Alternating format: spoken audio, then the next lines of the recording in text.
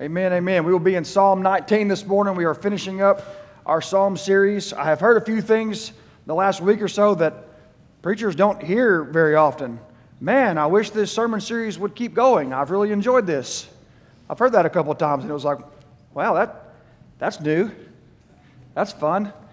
I think it's because of the power of the Psalms. Obviously, it's not because of me. It's because of the power of the Psalms, and I think the reflection time that we have spent in the Psalms has been good for us. I know it's been good for me personally. I think it's been good for many of us together. We're finishing that up today. Who knows? We may have another series in this later on. There's 150 of them, so we could spend a lot of time here if we wanted to. FBCDan.com/notes if you like to take notes, or if you just want to try it out for the first time. We'll take you to my sermon notes, and you can take notes with that and then email it to yourself when that's done. And just keep that to yourself. If you just want my notes, you can just go to that link and then put your email in and email those notes to you. So I know some of you are nerdy like me, and you like that, and that's great. Some of you aren't, and you should be, but you're not. So, again, we've been in Psalms now for several weeks. We've spent some time here. We started with Psalm 130. In Psalm 130, we talked about and looked at many things, but the main point of Psalm 130 is that our hope for salvation is only in the word of the Lord, and that word is literally Jesus. In Psalm 34, we spent 2 weeks there, and we looked at the experience of the goodness of God, that to taste and see, taste and see the goodness of God, and that I will praise Him at all times, no matter what, because Yahweh is our Redeemer. Psalm 51, we spent some time there. The most repentant psalm probably in all of the Psalms. We must repent from sin. This is acknowledge and confess our sin and our need for forgiveness and our desire for a clean heart. And we know that was when David had blown it about as bad as a human being could blow it whenever he wrote that psalm for us to be able to still learn from. And then Stuart stepped in 1 week and did a phenomenal job preaching on Psalm 119 and the importance of God's Word, and that we should have a heart that delights in God's Word, and that we should make it the foundation of everything that we do. Then we went to Psalm 96. We must declare the glory of God. We must say it, proclaim it, declare the glory of God. We have to evangelize, in other words. And that we should share the good news because of how glorious God is. And then we went to Psalm 46 last week.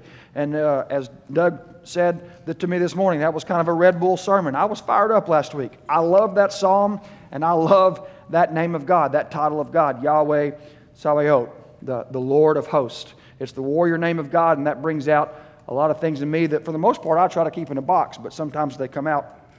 And I love that part of God, that God is going to come back and finally conquer evil, and we're all going to fall on our faces before Him whenever He does, whether we've placed our faith in Him or not. Every knee will bow and every tongue will confess that Jesus Christ is Lord. And then we're finishing up this week in Psalm 19. Psalm 19 is really God's revelation to us and our proper response to Him because of that revelation. That's really what this psalm is talking about. It really talks about the majesty of God through creation and through His law. So that's what we're looking at this morning. And if you're there with me, let's read through it together. It says, Psalm 19, verse 1, "The heavens declare the glory of God, and the sky proclaims the work of His hands. Day after day they pour out speech. Night after night they communicate knowledge. There is no speech. There are no words. Their voice is not heard. Their message has gone out to all the earth, and their words to the ends of the world.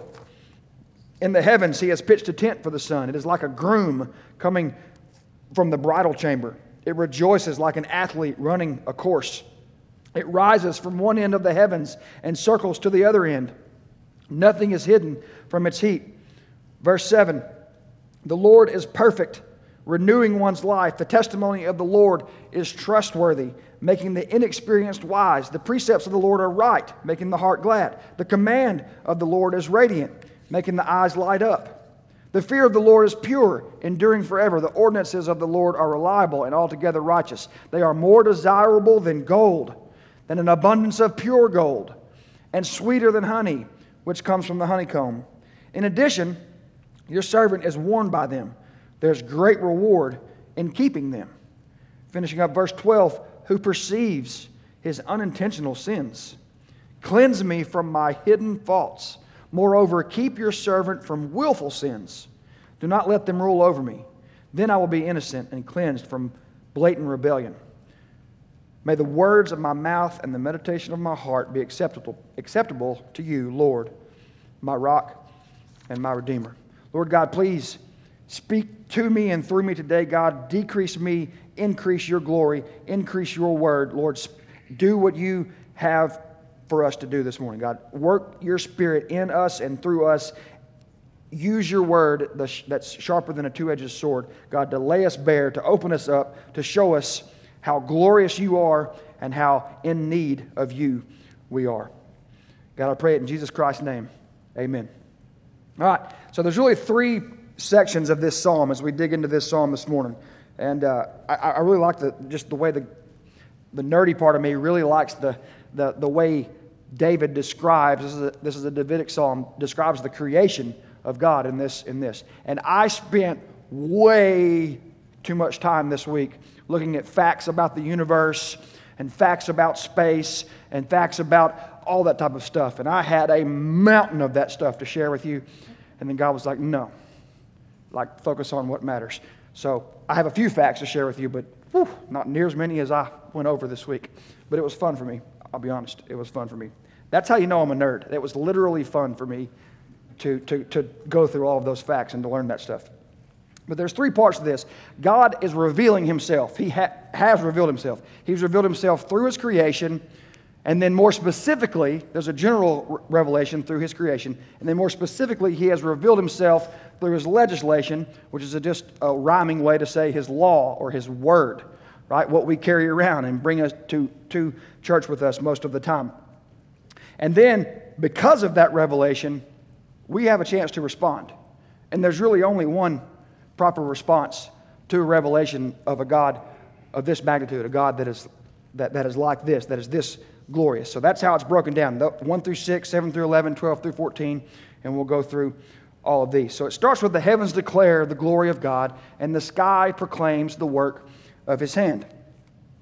Think about all the crazy, cool things we know about the universe, even if you just have a very slight understanding of the knowledge that we have gained about the universe through science, through technology, the fact how far we can look out and see, and the things that we know. Think about all of that, how much we've observed and learned through science and exploration. It's really awe-inspiring to know those things, to see those things. And if you aren't careful, because that's put in front of us in society and through all the different types of medium and things like that, you would think, if you weren't careful, that scientists have got it pretty much all discovered and explained and figured out. And you'd be really wrong if you thought that. Let me tell you just a few facts, okay? This is the mountain that got drawn down into just a few facts. Here are some things that we don't know, scientifically speaking, about the universe yet. We don't know how big it is.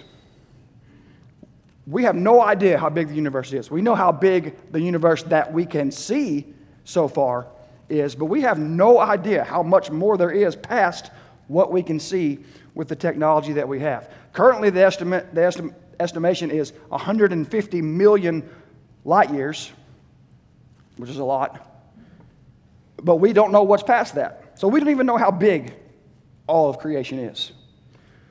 We don't know what shape it is. We have no idea what the shape of the universe is. And that's weird to think about, right? Like that kind of stretches my mind in ways that hurt. Right? But we don't really know what the shape of the universe is. It may be flat. It probably is flat, they think. It may be a Pickard horn. Right? Go look that up. I don't even know what that is. Right? It may be a sphere. The whole universe may be a sphere, but we're not even sure what the shape of it is. We don't know what caused the beginning of the universe, scientifically speaking. They have an idea of what happened, but they have no idea how it happened. Like what made that happen. They have an idea and a theory on that, but no scientist can say, this is what made that happen. We just know that it happened after the fact. Side note, and I won't chase it very long, I promise. Did you know that the scientist that discovered the beginning of the universe was trying to disprove the fact that there was a beginning of the universe? Because if the universe was eternal and there was no beginning of the universe, then Genesis wasn't true. And this scientist that was trying to disprove the beginning of the universe is the one who realized through scientific fact that, man, it actually has a beginning. And that scientist says, not making this up, I don't want to misquote him, because of what we know now, the Genesis explanation of creation has borne true in scientific fact. The guy that was trying to disprove that had to admit that that was the case. I won't chase that because I could spend a long time on this. I could really nerd out, and I'm not going to. Fourth thing, and I've only got 5, and I'll be done. Fourth thing, why is the universe just right for us to live? We don't know. Why, where we live, is it just, they call it the Goldilocks paradox. You know, like this is too hot, this is too warm, this is too cold, but this is just right. We can't explain that. Why is it just right for us to live? Like all the stuff, if you shifted it or moved it or turned the earth this way or moved the sun a little bit further away or anything out there, the whole thing could collapse on itself. But it doesn't. Why is that? Scientifically, we can't speak to that. And this one blows my mind. Last one. We don't know what makes up 95% of the universe. 95% of it, we have no scientific explanation for it whatsoever. We just know that it's there. What do I mean by that? Okay? The planets, the stars, all the physical stuff, us, all the physical stuff in the universe, that makes up 5% of the universe. The rest of it is dark matter and dark energy. And we have no idea what that is. 95% of the universe, about 25%, it's a little more than that. About 25% is dark matter, about 70% is dark energy, and we have no idea what it is, how it works, and how it came to be. No idea. That's a big thing not to know. I'm not super smart at all, but I know that 95% is almost all of something, right? So we have no idea what 95% of the world is. We have a decent idea of what 5% of this stuff is, but scientifically, nothing at all. But we do. We know what that stuff is. I mean, we may not be able to scientifically explain it, but we know what that stuff is. God's word's already told us. Check this out in 1 Colossians. 1 Colossians verse 13. He, being God, has rescued us from the domain of darkness and transferred us into the kingdom of the Son he loves. We have redemption, the forgiveness of sin in him. And then continuing in verse 15. He is the image of the invisible God, he being Jesus, the firstborn over all creation. For everything was created by him in heaven and on earth, the visible and the invisible, whether thrones or dominions or rulers or authorities, all things have been created through him and for him. He is before all things, and by him all things hold together. We know that 95% holds the whole universe together, but we cannot explain what it is scientifically, and God gives it to us right there. It's him. He's holding it all together. That simple fact alone is a very comforting thing to me, to know that this thing is not going to just implode out of nowhere. So, the heavens declare the glory of God. The sky proclaims the work of his hands. The heavens is like what we think of, the word there is like what we would think of as outer space. Right? Outer space. This is the word that's used in Genesis 1:1. In the beginning, God created the heavens and the earth. Same Hebrew word used in Psalms as the one used for there. Okay? And then the sky is the word used in Genesis 1:8. And God called the expanse or the firmament, your English may say, sky.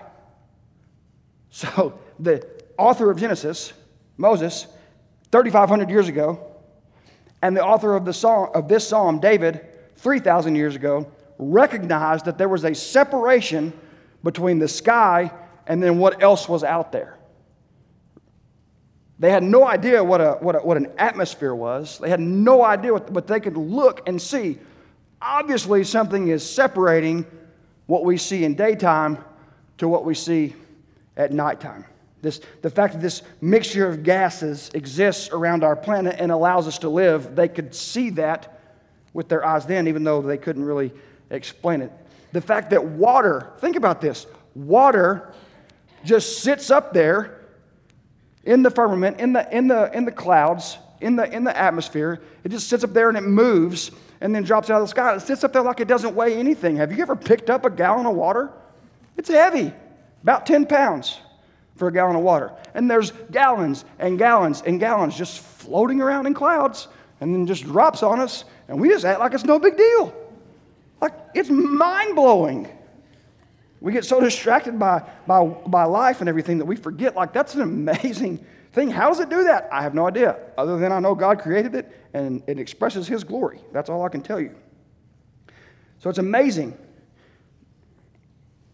And because they recognize this separation, they notice that what we see in daytime is a little different than what we see in nighttime. Verse 2. Day after day, they pour out speech. Night after night, they communicate knowledge, the heavens and the sky, right? Think about this. And Josh, Kelly, you can kind of see this because you've lived in a place where this almost happens, or it kind of happens. Think about if the sun shined all the time. It didn't rise and it didn't set. It's hard to do, but think about if it did that. If it just shined all the time. It was daytime sky all the time wherever you could see. Think about what that would be like. Think about what you would miss. Think about all that is out there that we would have no idea that it is out there if the sun didn't rise and set. Now, I know the sun doesn't rise and set, literally, but experientially, from our point of view, it looks like it rises and it sets. So that is a true statement from an experiential standpoint. So anybody out there that's listening one day on the YouTubes or whatever that wants to be like, oh, the sun doesn't rise. Yes, it does. You can't feel the earth turning. It looks like the sun's rising. That's what it means. It's not incorrect. Give me a break. Right?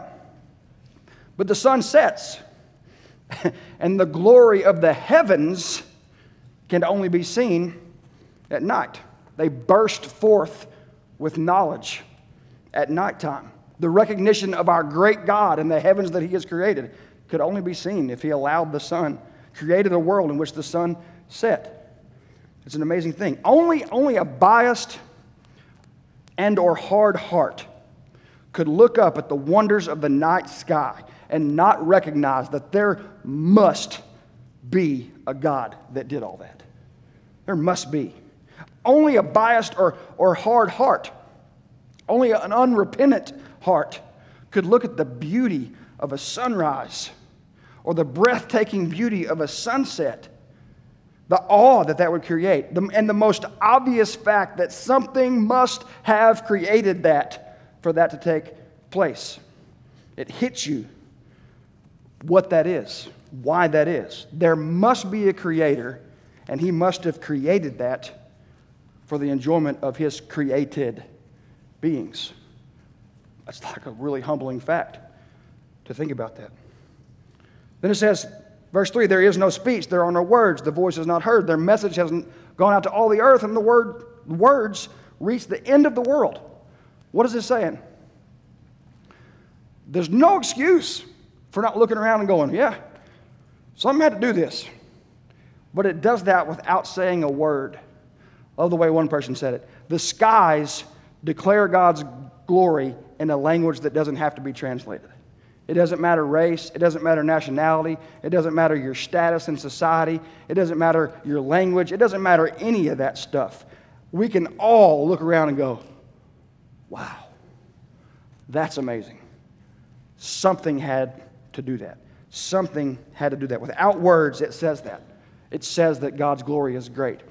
In other words, every watch has a watchmaker. And creation obviously has a creator. Obviously, when you look at the glory of the Lord in the skies. And in the heavens, He has pitched a tent. I love this part. Has pitched a tent for the sun. It's like a groom coming forth from a bridal chamber, which can make you blush when you think about that. It rejoices like an athlete running a course. David uses some really cool imagery here to get the point across here, and it's totally on purpose what David is doing here, because many ancient pagan religious systems held their sun god at or near the top of their religious system. So David is doing this on purpose, spending some time on the glory of the sun. And he says here, yeah, the sun, it's awesome. Look at it. It comes up and it goes down. It comes up and it goes down. It comes up and it goes down. It follows this track and it goes this way and it goes this way. But it's just part of my God, the real God's created universe. It's just part of what he has done. It's not your sun God. It's my God. He created that and everything else. So he's doing that on purpose. This real God, this Lord of hosts who created all that stuff, he's the one that did it. And he says the sun has a track that runs it daily. It's an ordered system. It rises and it sets. And it rises and it sets. It's obviously coming from a creator. And he uses this imagery here like a groom coming from the bridal chamber. Every morning the sun bursts forth with the power and the radiance and the joy of a groom coming from the bridal chamber. Now, we don't have to think very hard or very long why the groom is bursting forth with power and glory at this moment. Let that linger for just a second, and then we'll move on. The groom comes out of that room with energy and with a smile. That's all I'm saying. Let's move on. The sun rejoices like an athlete bursting out of the starting blocks, like an athlete running a race that's reaching and striving to hit the tape first. And then when you hit that tape first, what comes out? Sheer enjoyment. Sheer enjoyment. So, being the athletic nerd that I am, here's a quick visual of this, about a minute. Athletes coming out of the block and the fastest 100-meter dash we've ever witnessed or recorded in the history of the world, a 9.58 in the 100 meters. 10-25 un petit peu plus tôt dans la soirée, c'est le discours. Là, on revoit. Justin Gatlin, ce n'était pas le meilleur départ de sa carrière. Il était derrière Lyon notamment, derrière Simonet également.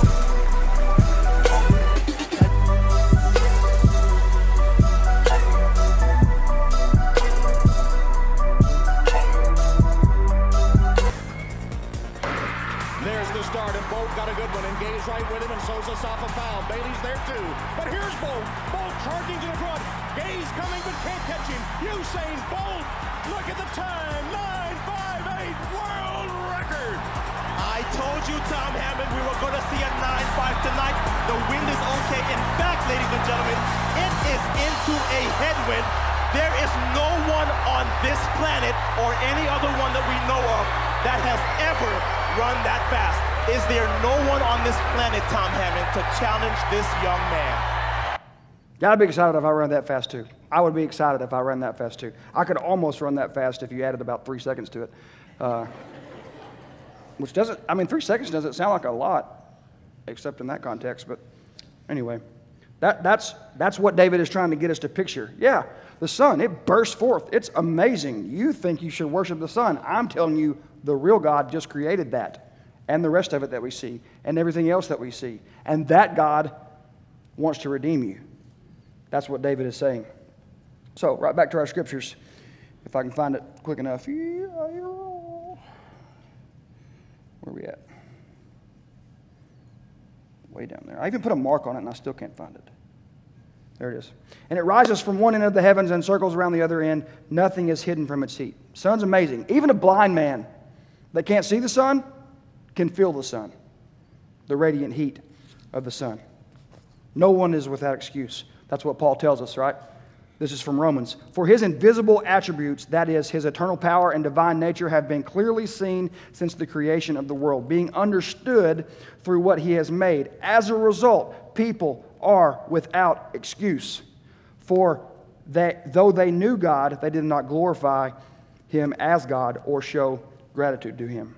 You say, what about the guy off in the far? No one has an excuse. We can all look up and say, something's in charge of all this. And it ain't me. That's what David is saying in the psalm. It's what Paul is saying here in Romans. And then David shifts gears. The instruction of the Lord is perfect, renewing one's life. The testimony of the Lord is trustworthy, making the inexperienced wise. Now, David switches gears here and goes to the detailed revelation of God. General revelation in creation, detailed revelation in his law or in his word. In the Bible, in Scripture, whatever word you want to use for it. It's all the same thing. It's all telling you the same thing. God has revealed who he is. He didn't stop with creation. He moved on to his legislation, to his word. And ultimately, he moved on and finished with his personified word, with Jesus Christ, the living embodiment of who he is, literally called the Word. Now, remember, we're in Psalms. Psalms is what? Psalms is poetry. Okay? Now, I know some of you didn't like poetry in English class, and I get that. Neither did I. But this is different. This is cool. In poetry, David uses what's called here as a bicolas. Bicolas. 6 bicolas. 6 double-stated statements that make a point. 6 times he talks about the law and then something that goes with the law. 6 times right here in a row in these next several verses, 7 through 11. He uses words for God's law. He uses words for his word. He says instruction, testimony, precept, commands, fear, and ordinances. 6 different words, 6 different ways to describe God's word, his law. And then he uses 6 statements that explain the benefit and or the effect of that law. It renews life. God's word is living bread and living water, and it renews us physically and spiritually. His word is trustworthy, and it turns foolish people into wise people, is what David says there in those first verses. And then in verse 8, the precepts of the Lord are right. Making the heart glad. The command of the Lord is radiant, making the eyes light up. His precepts are right. They make our heart, our inner eternal self, happy, satisfied, fulfilled in a real way. God's commands light us up. They light us up. They bring us to life. Okay? We talked about this Wednesday. We've talked about this many times. We're called to be salt and light to the world. One way to do that is to just be full of God's word, and his light will burst forth from you in normal living. You don't have to announce that you're a light when you're a light. It's just obvious, right? That happens because God's word is in us and it is bursting out from us. That's what he is saying here. The command of the Lord is radiant, making the eyes light up. Verse 9, the fear of the Lord is pure, enduring forever. The ordinances of the Lord are reliable and altogether righteous. Fear here is a synonym for law. And remember, when you hear fear the Lord, you need not fear anything else. When you fear the Lord, you need not fear anything else. And we're not talking about fear like being afraid. We're talking about reverential awe, like wonder, like worship, like a desire to respect and to please something because they're worthy of that. It's like this. It's like Nolan Ryan. And yeah, Nolan Ryan's fresh on my mind today. You can bet that. Nolan Ryan, if he taught me, like literally taught me by his word, taught me how to pitch a baseball, taught me his routines and his plans and his thought processes, taught me how to eat and how to recover, taught me his mindset of how he approached training and how he approached pitching, guess what I would do? I would do it. I would do what he told me to do because I would trust the information. I would trust who the information is coming from. Therefore, I would do it because, as they say, the proof's in the pudding. If you don't know that he's the greatest pitcher that ever lived, now you do because he is.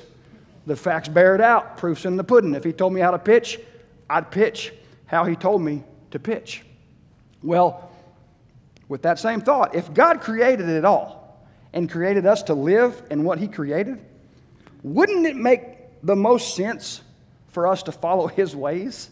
If he tells us what it's all about and what to do and how to do it, wouldn't it make sense to follow him? I mean, I would follow Michael Jordan's basketball advice. I wouldn't follow LeBron's, but I'd follow MJ's, right?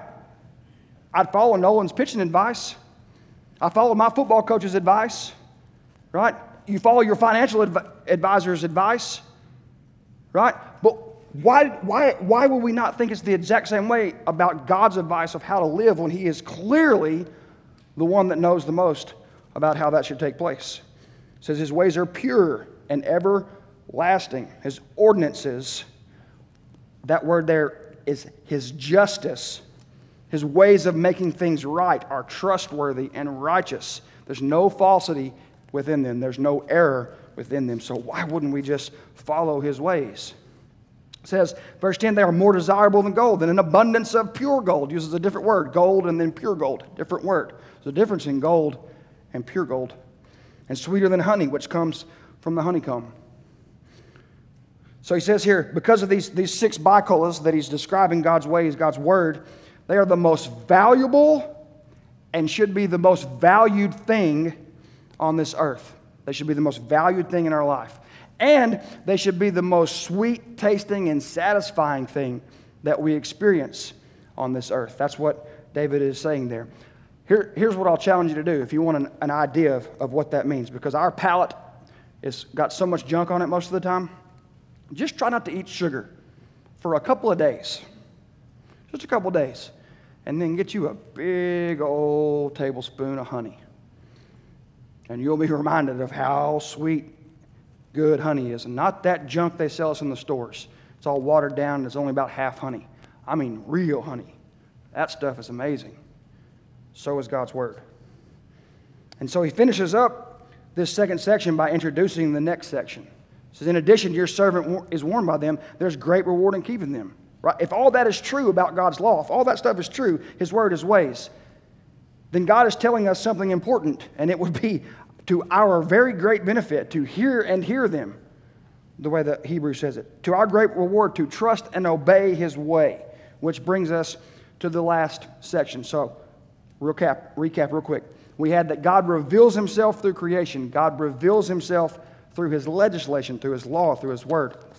And now God provides for man's salvation. All that in mind, David switches gears like and takes a direct turn to the right. It feels like, but it actually makes perfect sense. In light of all that, he says, who perceives his unintentional sins? Cleanse me from my hidden faults. Moreover, keep your servant from willful sins. Do not let them rule over me. Then I will be innocent and cleansed from blatant rebellion. There's something awfully humbling about verse 12. There's something awfully humbling about that. Who perceives his unintentional sins? Cleanse me from my hidden faults. Here's what we try to do as so-called Jesus followers, church goers and attenders. We try to dress up and modify our behavior a little bit, and then we start to think we're pretty good. That's what we do. We shouldn't, but that's what we do. And when you do that, you're not even realizing how sinful you are. It's like, hey, I wore jeans and tucked in my shirt, and I showed up this morning. I'm pretty good. And David's like, Lord, I have such even unrecognized darkness in me, sin in me, wretchedness in me.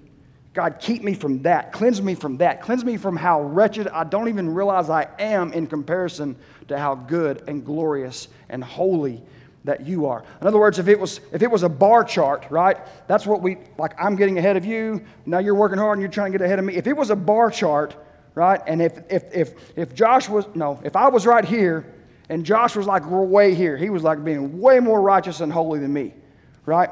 And then Josh could easily go, I mean, I'm even doing better than the preacher. I'm pretty good, right? But if you compare that to God's holiness and His righteousness, it would be like one of those lights in a movie, that just nonstop blast through the ceiling and never stops going up. And we think because we get a little bit ahead of each other that we're something, and God's going, really? Like, I don't care if your shirt's tucked in or not. I just want you to trust me and love me and believe that my way is the best way. Why wouldn't you? I did it all. Just trust me. That's what David is saying there in verse 12. It's humbling to think about that. Come before God through the blood of Jesus and say, God, I'm not even going to pretend to be righteous before you. I'm not even going to pretend. I ain't going there. Cleanse me of my sins unaware. God, don't allow me for a second, not one single second, to get all high and mighty and holier than thou.